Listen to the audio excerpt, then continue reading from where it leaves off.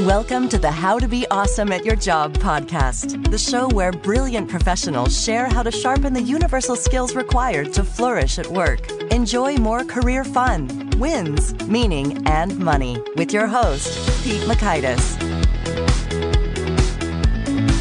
Hello, and thanks for joining us here for episode 484 with Dean Carroll. Dean has got some great stuff to say about mastering the basics, and it might seem boring like exercise and broccoli, but I think it's so powerful and so overlooked. So I hope you'll join us to learn 1, how B students can achieve more in their careers, 2, how to survive and thrive in office politics, and 3, the secret to building unshakable confidence. So if you want to check out the show notes or the transcript or the links to items we've referenced, it's over at awesomeatyourjob.com/F484. Now, here's Dean's story. Dean Carroll is a career and executive coach. He is the instructor of 12 courses with over 600,000 views available on LinkedIn Learning, and has also been in senior leadership positions for more than 3 decades with major global publishing companies, including 22 years at Wiley. Carroll has hired and trained thousands of people at various stages of their careers, motivating them to maximize their abilities. Thanks to Dean for spending some good time with us, and thanks to our sponsors. Check them out. One sponsor to check out is LinkedIn Jobs. Did you know that you can post a job for free at linkedin.com/beawesome? And with a fresh year, perhaps you're like many small business owners looking for some fresh insight and talent to make 2024 extra amazing. Well, LinkedIn Jobs has created tremendous tools to help you find the right professionals for your team faster and free. I love how they make it so easy with their promotion and selection tools. LinkedIn isn't just another job board. No.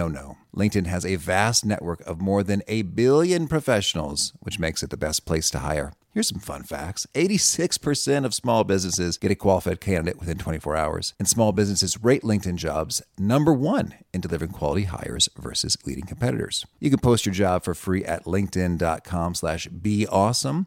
That's linkedin.com/BEAWESOME, as in you are being awesome, be awesome, to post your job for free. Terms and conditions do apply. Now, here's Dean. Dean, thanks for joining us here on the How to Be Awesome at Your Job podcast. Pete, thanks so much. It's a pleasure to join you. And you're getting close to 500 of these podcasts. That's really impressive. Oh, shucks. Yeah, it is. It is coming up. And I've got something special I'm thinking about for number 500. I hope it comes together. I was wondering if you were going to do some special event. That'll be very exciting. So you've got, certainly have a lot of us listening when number 500 comes up. Oh, cool. Thank you. Well, there's so much good stuff to talk about. And I want to first hear your tale. I understand you have entertained dreams of being a stand-up comedian. And your name is pronounced Carroll, not Carell. Carroll, that's correct. So I got to hear, do you have 1 or 2 great jokes you think could be stage ready? Well, I got a number of jokes that could be stage ready. Unfortunately, I don't know if they'd be good for the podcast, but it's funny. Over the course of my career, people have said to me, Dean, you tell great stories, you tell great jokes, you should be a stand-up comedian. Well, the funny thing is, it's like if you're in front of an audience of colleagues and friends and you're making fun of yourself or you're making fun of senior leadership of the company, of course, everybody's going to laugh and they're going to enjoy it. The trick is, how do you do that in front of an audience that doesn't know you? And so early on, when I first graduated from college, I actually went to a couple of open mic nights. I'm living in upstate New York, Rochester, New York, and I go to the Holiday Inn, Chuckles Club or something, on a Friday night open mic night. And I think the crickets are still chirping. It is really tough. And it's interesting. I talk about in my career about confidence and how important it is to have confidence. Well, that shattered my confidence trying to tell jokes and be a stand-up comedian.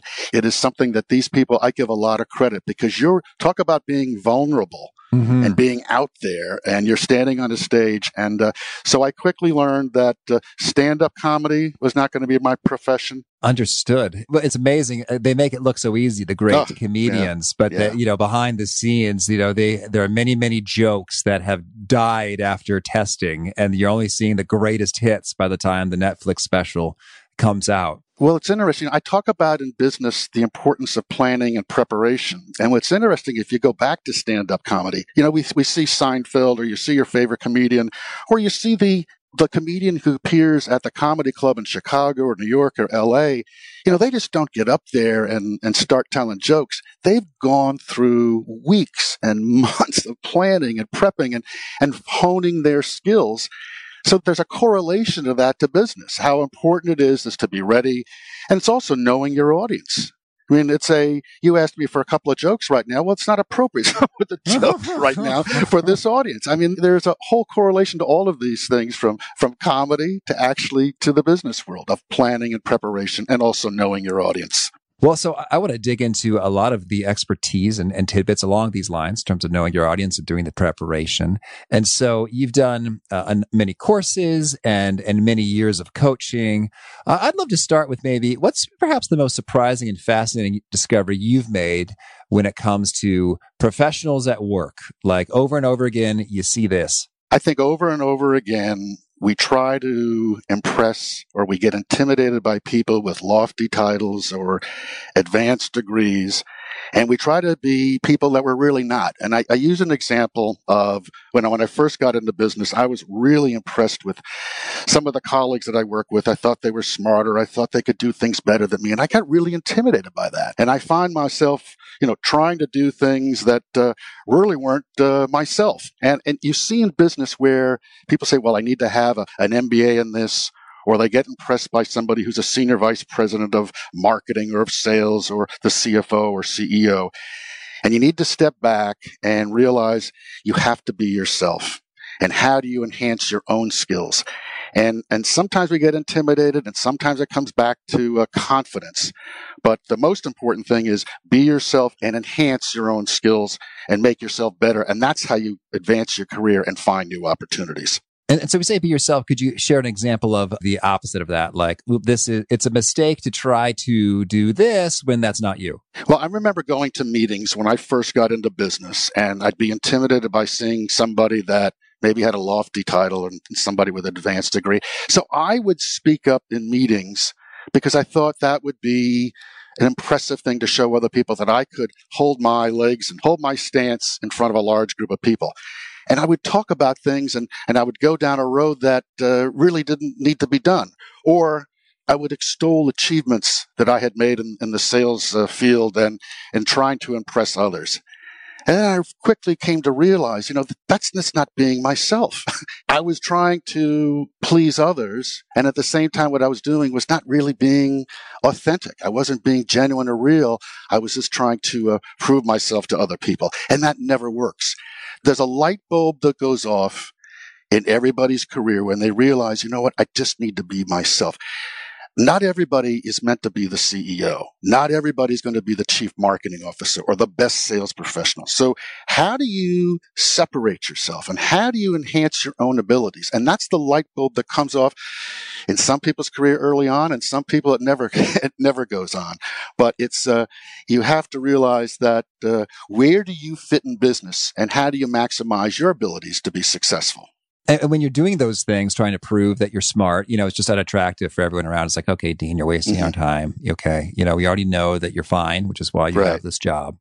And, yes. And yes, we already know those accomplishments. Thank you for reminding us. And can we get on to the topic at hand, please? Well, we all know those people. We go into a meeting and somebody will say, well, I'm the senior vice president of X, Y, and Z. Or there's always that one person in every company who is the first person to talk in every meeting. They're the know-it-all. And behind the scenes, we're all saying, oh, wish that person just be quiet. And they develop a reputation of being the know-it-all. And that's never the right approach. And again, every company has them. And they'll say, well, you know what? During my years at XYZ Business School, I learned the following techniques. Well, we don't care. At Harvard. Right? But every company has these people. And sometimes we can get caught in the trap of thinking, well, maybe that's the route we should take.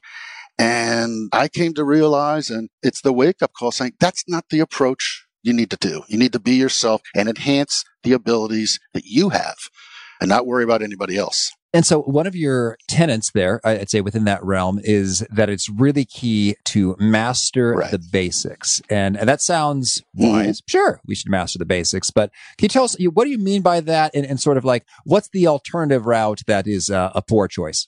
So we all get caught up, let's say, with learning advanced techniques in marketing or social media analysis and organizational development, mergers and acquisitions, and that we forget about. And I think it's learning and going back to mastering social skills, people skills, soft skills. How do you handle yourself in a meeting?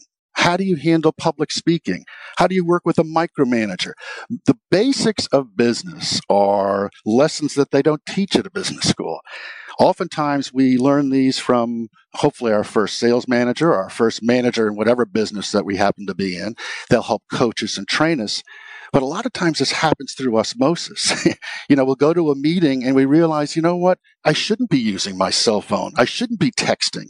Or we'll read about stories about that, but no one's actually ever trained us and not to do these things. So over the course of my career, I'd always have the people I worked with called them deanisms.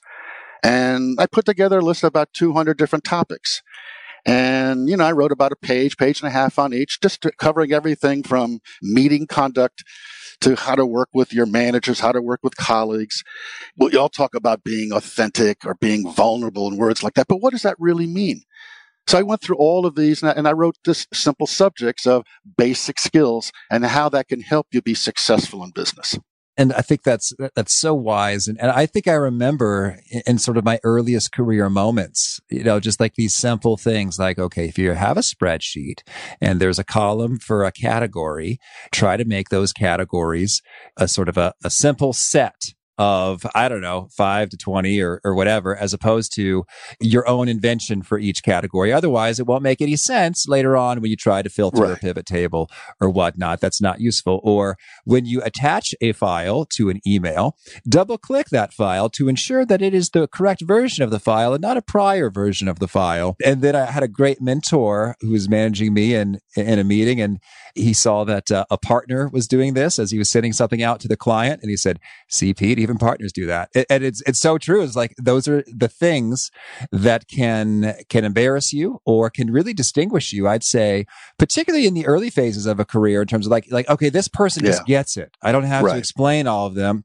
And that just sort of builds sort of trust and credibility and all kinds of good things. Some people do just get it and they understand it. They're quick and they figure it all out. And you touched on something with Excel, which ironically is one of the topics in the book that I wrote, is that I'll have people come up to me and they'll say, I'm awful with math and I can't do Excel. Well, you have to learn the basics of Excel or any spreadsheet package, whether it's Google Sheets or Excel, whatever spreadsheet package. You have to be able to put together a basic P&L. You have to be able to work your way through a basic P&L, because that also holds true for our personal lives too. How are you managing your own budgets at home? You have to learn basic math skills. But again, that's taught as a major course, analysis and spreadsheet analysis and what ifs and so forth. But for the average person, let's say like me, the B student, did I ever have the course in saying how you use Excel for basic work in business and the importance of it? And I think it's essential. I'm not saying you need to be the CFO or an accountant, but you need to be able to navigate your way through Excel, a basic P&L, and a spreadsheet and a balance sheet. Okay. Well, so that's one basic. And you mentioned, okay, you outlined about 200 of these. I'd love it if you could zero in on perhaps the most leveraged 2 to 5-ish of these basics. And my criteria, I'm getting real choosy with you, are that they're often overlooked. Like you might be surprised at how often people just sort of don't do this. 2, it makes all the difference in the world in terms of you do it or you don't do it and the impact of folks on it. And 3, it's a lot of bang for your buck, in terms of, hey, it only takes a couple minutes and it makes a world of difference. Well, how about I'll start off with a story. I'm a firm believer in knowing your audience. And I think that's so important no matter what job you have and what business you're in. And I learned this from my very first manager. And he would talk to me and say about the importance of knowing the customer, learning a little bit more about them before you meet them. So my first sales manager, he was a religious person. He never pushed this on any of us who reported to him, but we all knew he was a religious person, and he would always write personal notes. This is the early days of email. Before email, he'd send a personal note saying how we were doing and how we could continue to improve. He was always big on that. And that first Christmas, when I was working for him, I was sending out cards to all of my friends, and I included one for him. And I had one that was a cartoon of Ziggy and a bear on a pair of skis. And when you open the card up, I wrote, "Happy Holidays, Dino." And I mailed it off to my manager named Gary.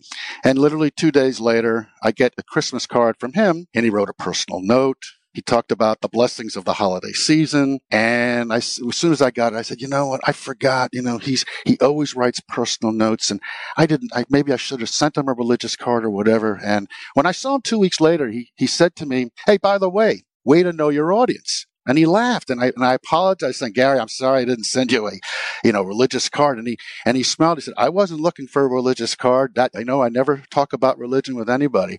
But the fact is, you just did with this in this day and age would be like an e-card, e-Christmas card. And you was a toss aside, Happy Holidays, Dino." So fast forward a year later, at the holiday season, I got a Christmas card from him that's religious in nature again. And then he had kept the same card I had sent to him. And he said, "Thinking of you, Gary." And it was his subtle coaching way of saying to remember, always know your audience.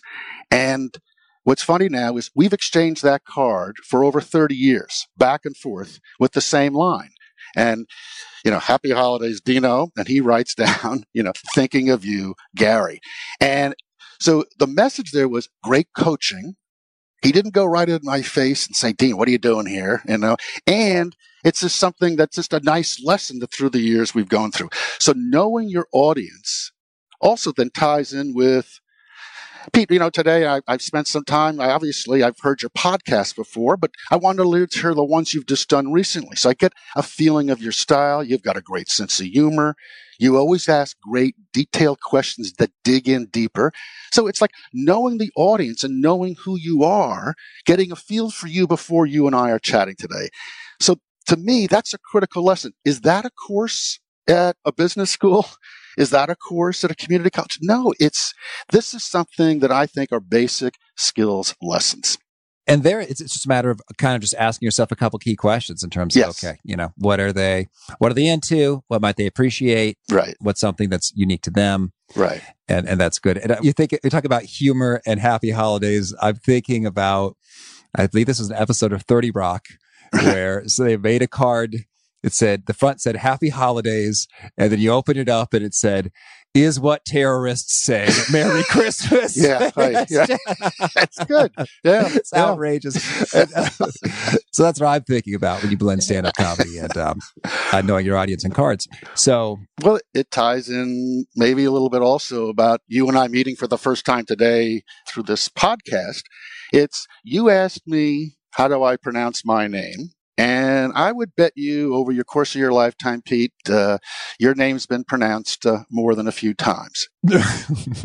And I call that a basic skill of I make sure that, on LinkedIn, you phonetically spell it. It's very simple, but to me, that's a sign of respect of saying, you asked me how to pronounce my name.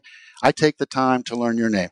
Basic skill. When your name is mispronounced, and you talk, let's say in a business setting, if I'm seeing a new customer or a new client or whatever, you mispronounce their name, immediately you get off on the wrong foot, right? That's true. I was in a training once and someone said, "Oh, Pete Macchiatis. I just love that name. It reminds me of a macchiato." I was like, "Oh, baby, that's completely wrong, yeah, but I'm not going to take that from you if you're getting such delight." Yeah, well, then you take it to the next step. How often has it been misspelled? Oh, right, yeah. Plenty. My name has always people usually misspell it with 2 L's. And I let people get away with it for once, twice, maybe 3 times. And after the 3rd time, it's like, hey, wait a minute now. And it's, so again, a basic skill of respect. It also ties in remembering people's names. We always see people say that, I'm awful with names. Well, we all struggle with names sometimes. We can't remember, everybody we meet. But how many times have you met somebody, Pete, you've met them 3 times and then they'll say to you, "Hey, it's nice to meet you." It's like, where you been? I've met you 3 times already and you still don't know my name, or you still don't even remember that you met me. And again, basic skill, but it carries so much weight. And I think, is it make or break for business success? No, but compiled and put together with all the basic skills, I think it can separate you from other people. Oh, absolutely. Okay, so we talked about knowing your audience and knowing names and pronunciations. So what are a couple other big ones? How about first impressions? We all say we shouldn't make judgments off of first impressions, but it is critically important in this day and age, whether it's through an email, whether it's through a phone call, whether it's through a first-time meeting with somebody. And my story that I have in the book that I love telling is this one where there was a day that I wasn't going to be seeing clients. I wasn't going to be meeting with customers. And I dressed casually to work, which for me is khaki pants and a more toned down dress shirt. And I'm going to the coffee shop across the street, and there's a gentleman, 2 people in front of me. And this is a coffee shop I go to every day. They've got a great staff, lovely people who work there. And all of a sudden, they got a little bit behind. They got a little slow. And this guy, 2 people in front of me, started to get in the face of the woman who was making the coffee. And there was a point where I just said, hey, buddy, take a break. She's doing the best she can. And I said it really politely. Well, this guy turned around and looked at me like I was, who am I? And he had a few choice words for me. And at 7:30 in the morning, I wasn't about to start getting in an argument, but I just finally said, hey, take it easy, William. So fast forward 2 or 3 hours later, a sales manager I'm working with comes to my office and he says, Dean, I'm interviewing candidates for an opening position, for a new opening position. I know you weren't planning to see somebody today, but do you mind spending a few moments with this person? Well, you know where this is headed. About 2 seconds later, the guy from the coffee shop walks in and he looks at me and I just said to him, hey, how was your coffee? Mm-hmm. Well, he went white. And again, it's a first impression. He was a good salesperson, a good person, but you learn a lot about somebody and how they act when no one's looking. And to me, that's something, if he treats people like that in a coffee shop, this poor person who's working so hard, how is he going to treat a customer? How is he going to treat clients if that is his style when he thinks nobody around from that company is going to see him? And we ended up hiring somebody else, and that wasn't the overall deciding factor. It was that person's attitude, but because we found somebody who was really superior in all of their skills. But that was a memory for me of just how this person acted. And so it's a nice story and a reminder that all first impressions do make a difference. And that kind of gets me thinking about gossip in the office. And I don't know how Stephen Covey said it in terms of like honoring those who are not present, something like that. Yeah. It's like, boy, if you're saying these things to me about that person, you're probably saying some things about me to others. Yes. And that just kind of doesn't feel so great. I talk about gossip. I think that's one of the great destroyers of corporate culture, and it gets people all wound up. And it's part of human nature. We like talking about things, and you can't eliminate it completely. But 90% of the time, what gossip does is ended up getting people more stressed out. And it's not senior management that gets stressed out. It's the rank and file. It's the support teams. It's the assistants. It's the entry-level people who they hear gossip. They'll hear that somebody's been laid off or fired, and then the gossip and the rumor starts. And before you know it, you've got a whole organization that's tied up in a knot. And gossip, to me, is a destroyer. And I say, unless you hear it from the CEO or corporate communications, what you're hearing is speculation and gossip, and turn it off and don't listen to it. And it's I think, again, that's one of the lessons in the book. I very recently heard a real nice turn of phrase. I don't know where it came from. And it was just talk to people, not about people. Right. And I thought that is a nice encapsulation of it. And the thing is, talking to people takes some more courage yes, and humility than just shooting your mouth off for stress relief or whatever. Right. Tied in with gossip is also using the BCC on your email. And once it's out there, it's out there. And whether it's blind carboned or confidential is another one. I think confidentiality is, again, once one person knows, 2 people are going to know, and it's not confidential anymore. And I've had a few experiences in my career when I learned my lesson about that. And you'll find out about confidentiality lasts about 10 minutes, and then it spreads like wildfire. So if you don't want somebody to know about it, if you said something bad about somebody, then don't say it. Or see them face to face and can talk about it and discuss the issue. Don't put it in writing. Don't spread it around. And all of that does is it cause ill will, and it's not good for you or that other person. Sure thing. While we're on this kind of a topic, a number of your basics fall into the category of office politics. Mm-hmm. How should we think about that? And for those who say, oh, I hate politics, like how do we survive and thrive in that environment? Well, we all hate politics, all of that. I mean, it's part of an organization, and it's part of all of the company's culture. And a lot of that starts at the very top. And if you've got a good CEO, you've got good leadership, good companies, politics are usually nipped in the bud. You know, Jeff Bezos doesn't put up with that at Amazon. And Jeff Weiner at LinkedIn has got a great culture in that organization. Every company has politics, but it's nipped in the bud. Where you see things going sideways or where management is not involved, or if they're in their lofty towers and they're not visible, they're not being seen. And, I've come full circle on this through my career. When I first started, I thought, oh my gosh, the CEOs were the best. They're at the top. Well, they're lousy CEOs and they're really good CEOs. Just like there are good managers and there are lousy managers. And it's again, early on, I thought, well, you know what? I can adapt and I can change. And people who put up with office politics, managers who are micromanagers, they're not going to change. So that's where you have to look out for your own interest and find that next opportunity. It's a lot of people are put in high positions, lofty positions, and they've never been trained of what to do in those positions. People are managers, but that's a big step in becoming a leader. And leaders don't put up with politics. They don't put up with gossip. It's focus on the customer, focus on success, profitability, and so on. And I think some people have got it and others don't. And we say don't put up with politics. What are some things in particular that encompasses specific behaviors to avoid? It's communication. And if you have a problem with somebody or something is going on, don't send emails. Don't wait for next month's town hall meeting. Do it today. Get the group of people together today. Or if you're hearing about something that's going on in the organization, if you're a leader within the company, or if you're a department head, don't sit on it. Address it. Too often now we wait for, we have a department meeting on Friday and we'll discuss it. Or we've got the buzzword now, let's have a town hall meeting next month on the 15th. If things need to be addressed, whether it's politics, rumors, gossip, where we're going as a company, don't wait. Do it today. And I think the best leaders address those things and nip them in the bud, and that's how you become successful. All right. Well, any other critical basics that make a world of difference? Well, again, going back to knowing your audience, the people I've worked with have heard this mantra, and then when they hear this podcast, they're going to hear it again. It's planning and preparation. And that's one of my primary messages throughout my career. Again, I was a B student. And I got to be a B student because of extra credit. And I used to take the time to plan and be ready.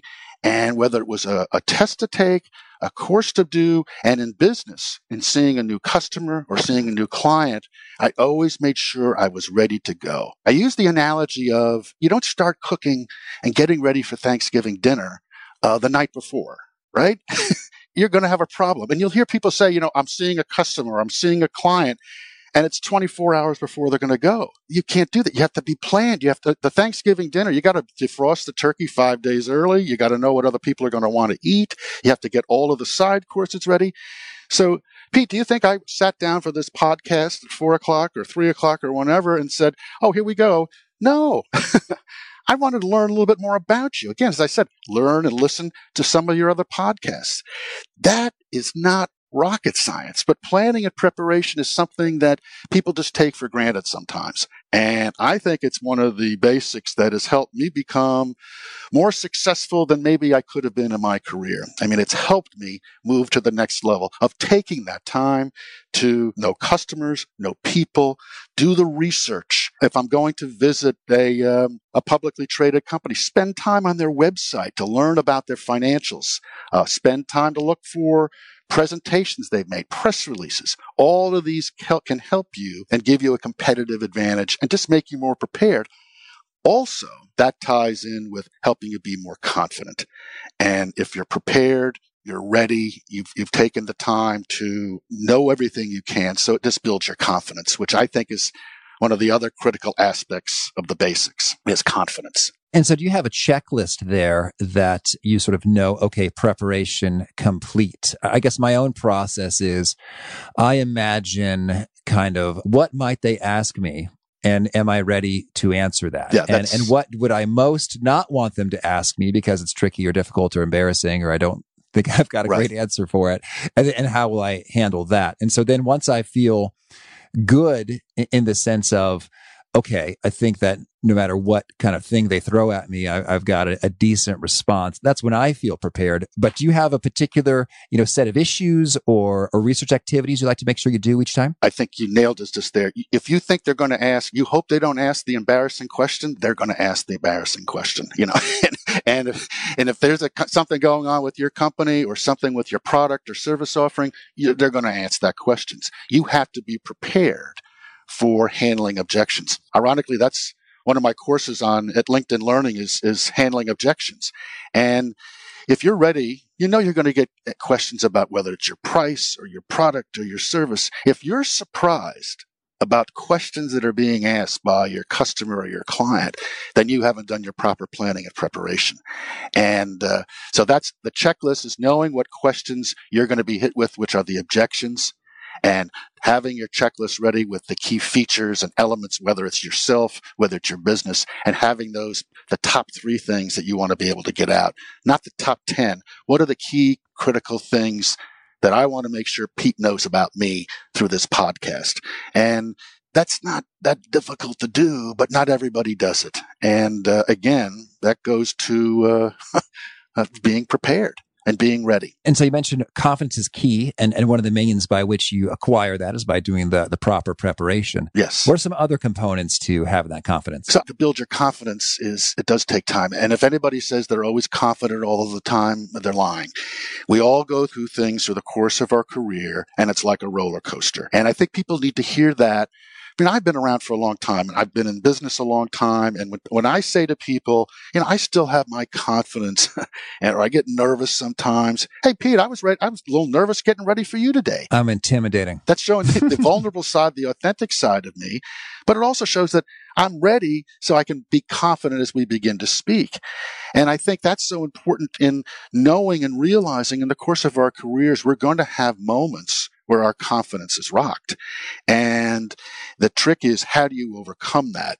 And then it goes back to, building on your strengths and working in areas where you can have some successes. But if you think over the course of my 3+ decades in being in business, I've always been, hey, I'm Dean Carroll, let's rock and roll. Oh, that's a lot of baloney. I've had moments where I'm like, what's next?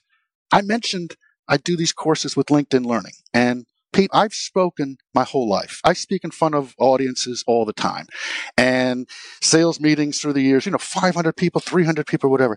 I'm out at LinkedIn's studios out in California, and I'm ready to tape a course. And all of a sudden my knees start shaking. And I'm thinking, wait a minute, I know how to do this. But my confidence was a little unsure because it was a new step for me, something new to me. And the trick, though, is then being able to overcome that and realizing, I have done this before. I have been successful at this before. And I took a deep breath, did a little spin around the block, so to speak, in the studio, and then we're ready to roll. But I think people need to hear, if you're new to business, or even if you've been in business for 10 years, 15 years, you're going to have moments where your confidence is rocked. And the trick is how to overcome it. And you go back to your strengths, which again, for me, are the basics. Planning and preparation, working with people, understanding people, and so forth. And that, again, all then ties back to some degree, just my philosophy of business. And it starts off with, being good to people. And people say, well, is that a business skill? I can't tell you, Pete, how many people come up to me and I feel it's a good feeling. Say, Dean, you're so nice. You're nice to people. Well, how hard is that? But it differentiates me from a lot of people. I say hello.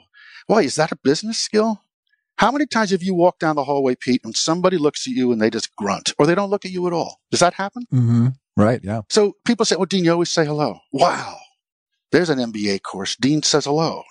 But that's part of my philosophy. It's, if you're a B student, you got to work hard. And that's one of my messages also. It's work ethic. So I sound like, everybody's grandfather here, but you have to have a good work ethic. And to me, that's a basic skill.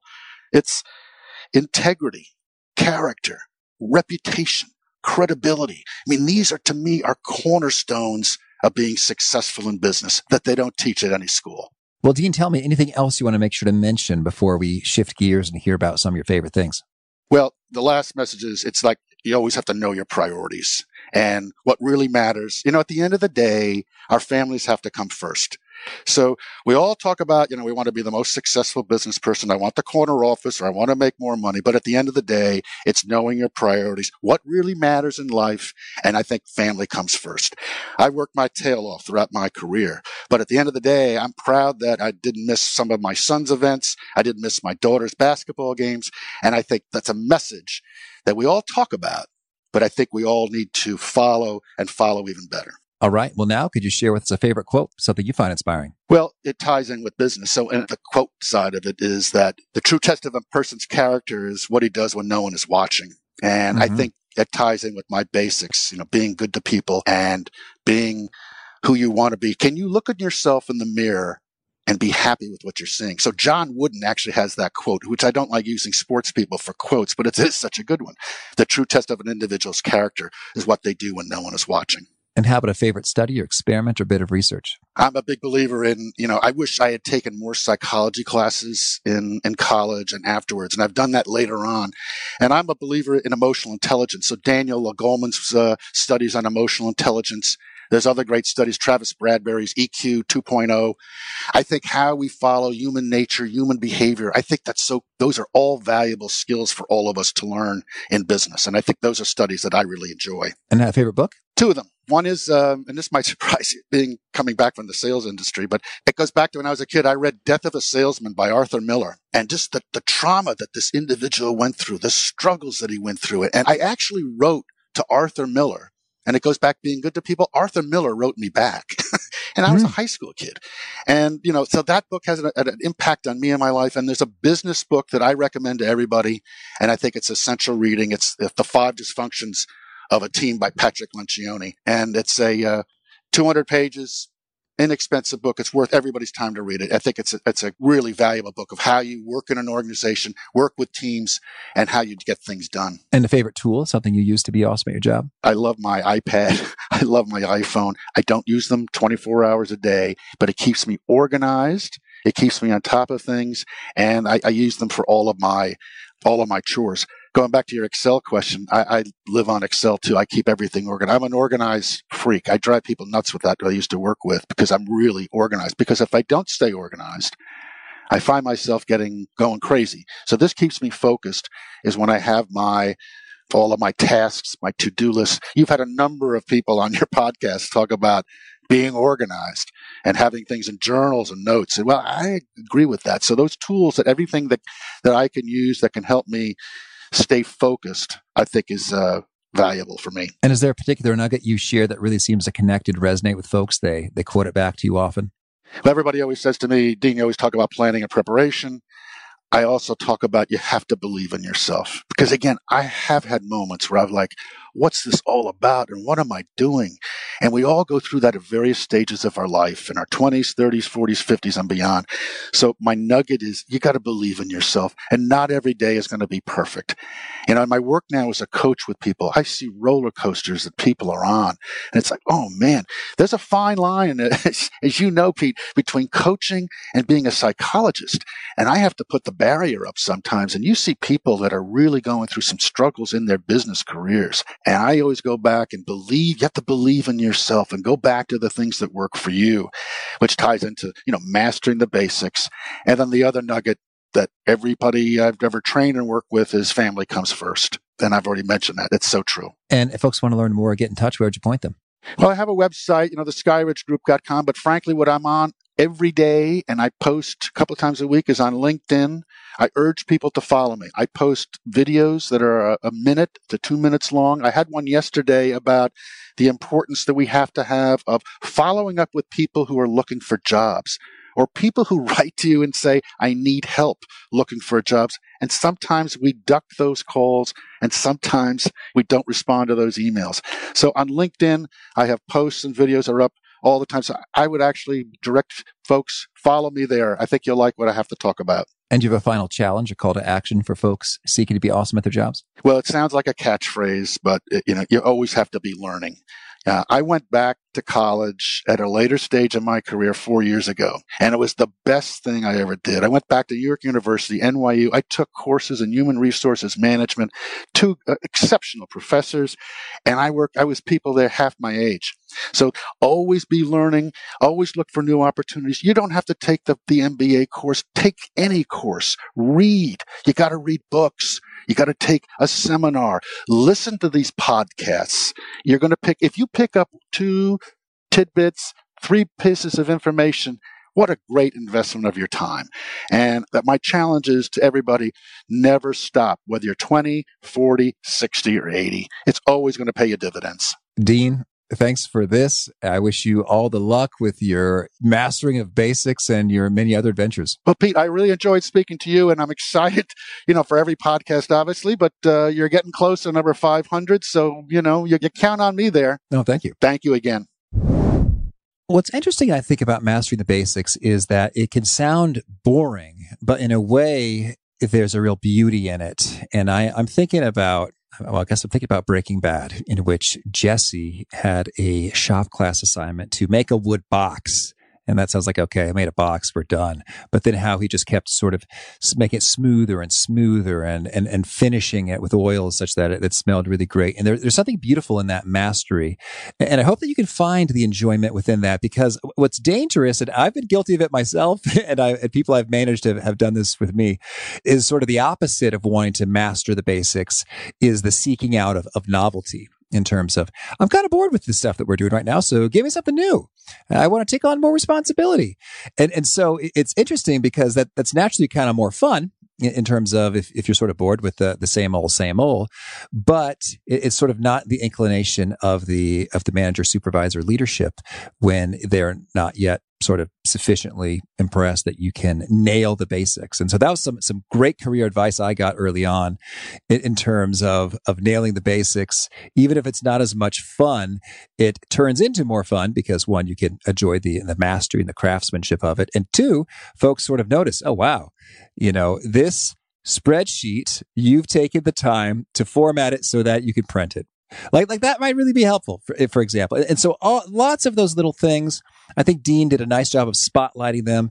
And I hope that you can take a moment to identify, what are some of those things that, oops, I overlooked. Didn't think that really that mattered that much to people. But thanks, Dean, for the reminder. I guess it does. I'll zero in on that. Again, the show notes, the transcript, the links to items we've referenced are at awesomeatyourjob.com/ep484. If you haven't already, I hope you'll push subscribe to catch our next guest. We're taking a break on Monday for Labor Day, but then on Wednesday, we're hearing from Jonathan Levy, who's got some pro tips when it comes to super learning, speed reading, super memory, all those juicy tidbits. So I hope to catch you then. But if you need another podcast to keep you company in the meantime, I recommend you check out The Productivityist from Mike Vardy. We had Mike a few episodes ago in episode number 473. And I recommend you check out his show. In particular, I'm digging the episode released June 26th, 5 Days with John Polstra. We had John Polstra way back in the day on this show talking about meetings. John, the polecat himself.